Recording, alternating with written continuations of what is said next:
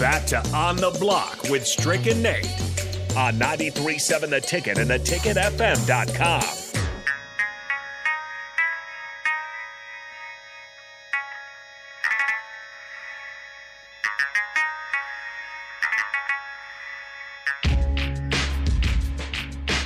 Welcome back to On the Block. A very happy Wednesday to all of you. My name is Nate Brennan. He is Eric Strickland, the Husker Hall of Famer, 9-year NBA vet. Going to be giving away a signed photo later on in the show, so make sure to stay tuned. Going to have a little trivia.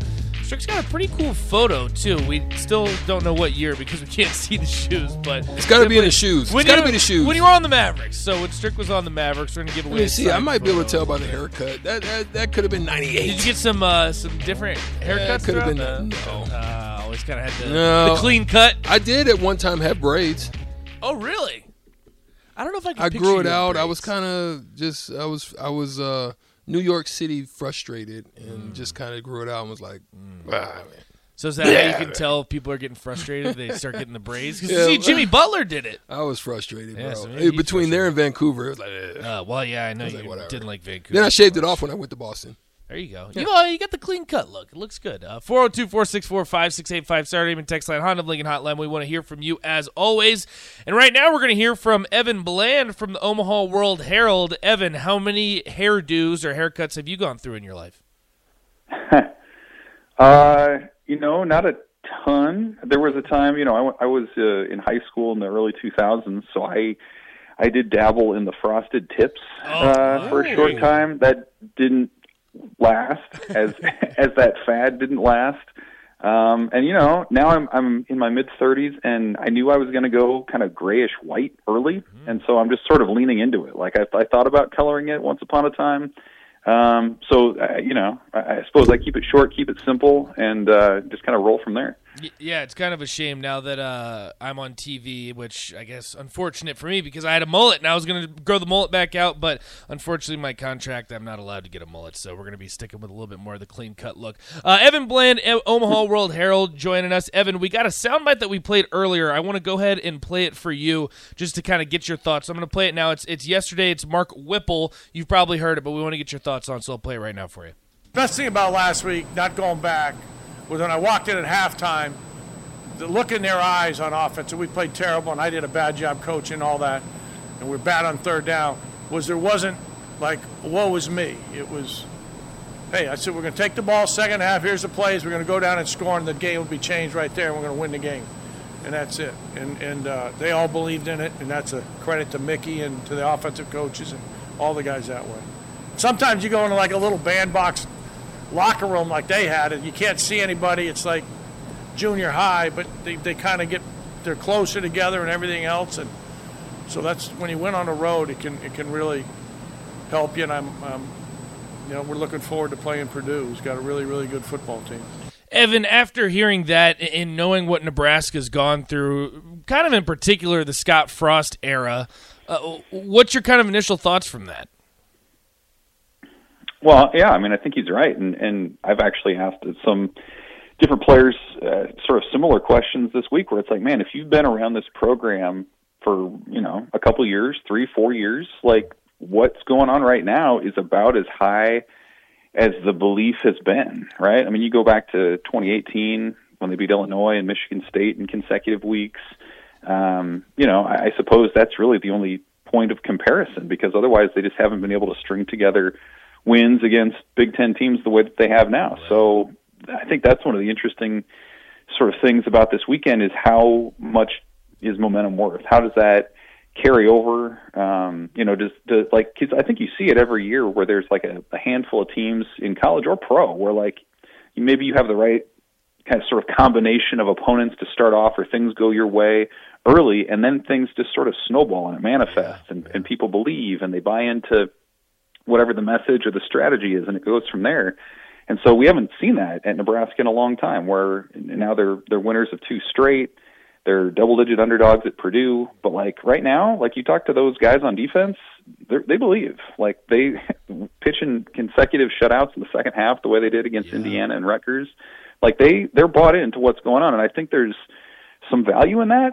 But I'll be curious how much of that has been maybe the opponent, considering the level of offenses that they've faced, and how much of that is just figuring some things out, tapping into the ability that was already there and sort of taking that to the next level. So, it was a common refrain all week that, that win at Rutgers, as ugly as it was at different points, it was a win. And those are situations Nebraska has not found itself on the positive end of, in years, literally. So for them to do that was a big step forward, and I'll just be curious to see, I think as Mark Whipple said, how that translates to a better opponent again on the road at Purdue.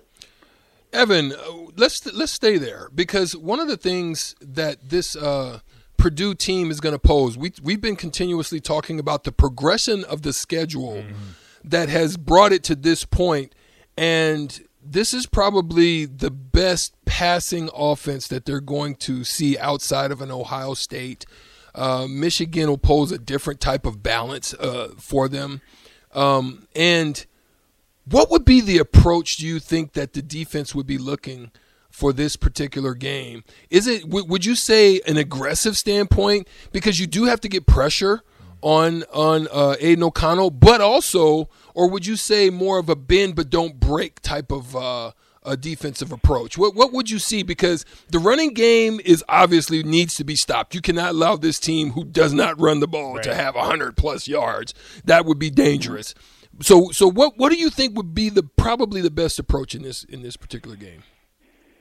Yeah, it's a good question because, we kind of have a sense of what Purdue has been under Jeff Brom. Like you said, they're going to pass a lot. They're really creative with it. Brom has earned his reputation as one of the better play callers in college football. You look at what they've done this year, they're actually a little bit better in the running game than they have been. Typically, they're like last in the Big Ten in terms of what they do on the ground. But this year, a little bit better. You have to respect that part of their game a little bit more. I think, when you talk about what Nebraska has to do, I would use the context clues that we've gotten the last 2 weeks, where especially as it comes to defending the pass, like they've been a lot more aggressive under Bill Busch, in terms of press man coverage. They're not given those 5 or 10 yard cushions and allowing teams to sort of nickel and dime you all the way down the field. So I would anticipate that they'd be pretty aggressive in that way. I think, we heard from Ty Robinson earlier this week on the D-line, who said, you got to stop the run first and earn the right to rush the passer. But they feel like they've, sort of figured some things out in terms of just being able to cut loose. That was sort of the big thing with Ty Robinson specifically, cut loose and get after it. And so I think there's some confidence there. And then just the other things that the defense has worked on, right? Getting set quickly.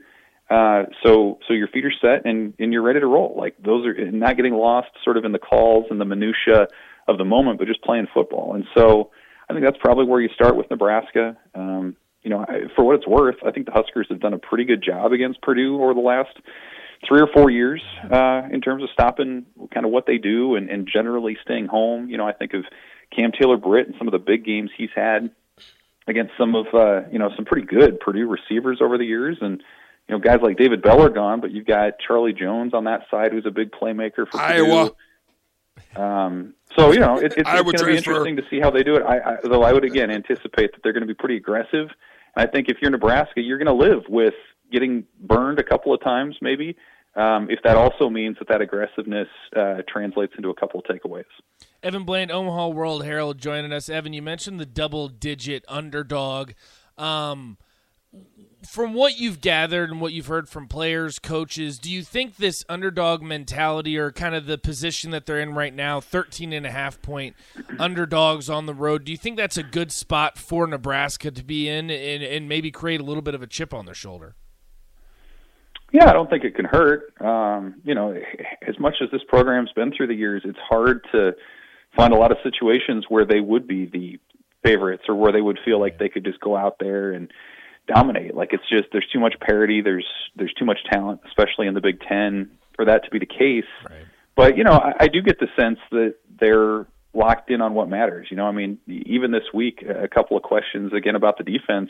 Guys were asked about black shirts and when those are coming back and if they've come back. And it really, their response was kind of like, no, that's not even like on our radar. We're trying to think about, Purdue schemes and what we can do to stop them and play well. So like it feels and it sounds like their thoughts and their heads are in the right place, with stuff on the field as opposed to sort of the extra ancillary stuff off of it. And so, double digit for what it's worth to me, I thought that was a bit of a big spread. I thought it'd be maybe 7-8 point difference, something like that. 13.5 is a lot. So I don't know that, that's necessarily reflective of the talent gap between these two teams. But, again, Nebraska hasn't performed well when it's been the favorite in these situations, and maybe it can reverse it and go the other way. And I've talked about this with colleagues too. I mean, it feels like very rarely is Nebraska in the situation where it has nothing to lose, right? Like there's always the pressure on them to win, even if they're not the better team. And it feels like maybe they're starting to shake a little bit of that this week where you can play free and you're not necessarily expected to win just because, hey, it's Purdue on the other side. I think there's a healthy respect there, and maybe that'll serve them well. Evan, let's turn offensively. Some of the things that I think in listening to Whipple in that comment, I think we all feel the same. But I also want to say, would you say they need to be more creative? I mean, Anthony Grant had a struggle in this last game. Purdue will probably pose some of the same type of problems there. Do you think maybe getting Anthony Grant a little bit more involved in the pass game, into the screen game, would maybe help alleviate some of the pressure with the trouble of the offensive line at this point? Well, yeah, maybe. I mean, one thing that Whipple said today that caught my attention was when he was explaining his 4th and 1 call to pass it there late in the third quarter when they're on the Rutgers 27, and he laid out a few different reasons why they did that, but one of them was they wanted to protect Anthony Grant. They felt like when you look at the workload that he's had over the last couple of weeks, you're talking more than 50 carries, a handful of catches. He had that hit on the Rutgers defender that laid him out on the sideline there that everyone remembers. So, like, he's taken a physical toll, and you still got half of your season left. So I think, you have to be selective maybe a little bit with what you do with Anthony Grant, and that's probably where you miss A.J. Allen a little bit with the injury that he had that ended his season with the collarbone. He was really looking like a serviceable number 2 running back there. So they've been a little light. I think that's part of it. And then when you talk about creativity with the offense, I mean, to me, it's the conversation is more about how do you protect your quarterback with an offensive line that just going on 2 years now has not been a good pass blocking team. And so, you don't want to be dropping back your quarterback 40 times and him getting hit 20. I mean, that's just a recipe for injury and chaos and turnovers and things like that. So, to me, it's about how do you get the ball out of Casey Thompson's hands quickly in a creative way, whether that's some sort of a draw or a screen or whatever else it might be. I don't think you don't have the luxury of the full range of creativity that maybe a top end offensive line could be. So play to their strengths, which is, they're an average, I think, maybe slightly above average run blocking unit. So lean on that a little bit more. But I think as we saw with Rutgers, you can't just rely on the traditional, 3 or 5 step drop sort of plays with any consistency. And when you look at Nebraska's schedule in the second half, I mean, every single one of these defenses is good, and a few of them are really good, like top 10 sort of good when you talk about Michigan and Iowa and even Minnesota. So I think that's kind of where it has to come for me is be creative, but in the sense of making sure some of your top playmakers stay healthy. It'll certainly be interesting because up to this point, Purdue has not given up a 100-yard rusher. Hopefully that changes. Evan, we could talk to you all day about Nebraska football, but unfortunately we're running out of time. We know you're a busy man, but if people want to get more great content from you heading into the game against Purdue, how can they do so? Yeah, same as always on Twitter at Evan Bland, OWH, Omaha.com, HuskerExtra.com. We have content on a couple different platforms there, and we'll be gassing up and heading out to West Lafayette this weekend, so it should be another adventure. Awesome. Evan, we appreciate you. We'll talk to you next week. Thanks, guys. All right, there he goes. Evan Bland, Omaha World Herald. Great stuff as always. And like I said, we could talk to him all day about this because there's so many different storylines going into this one.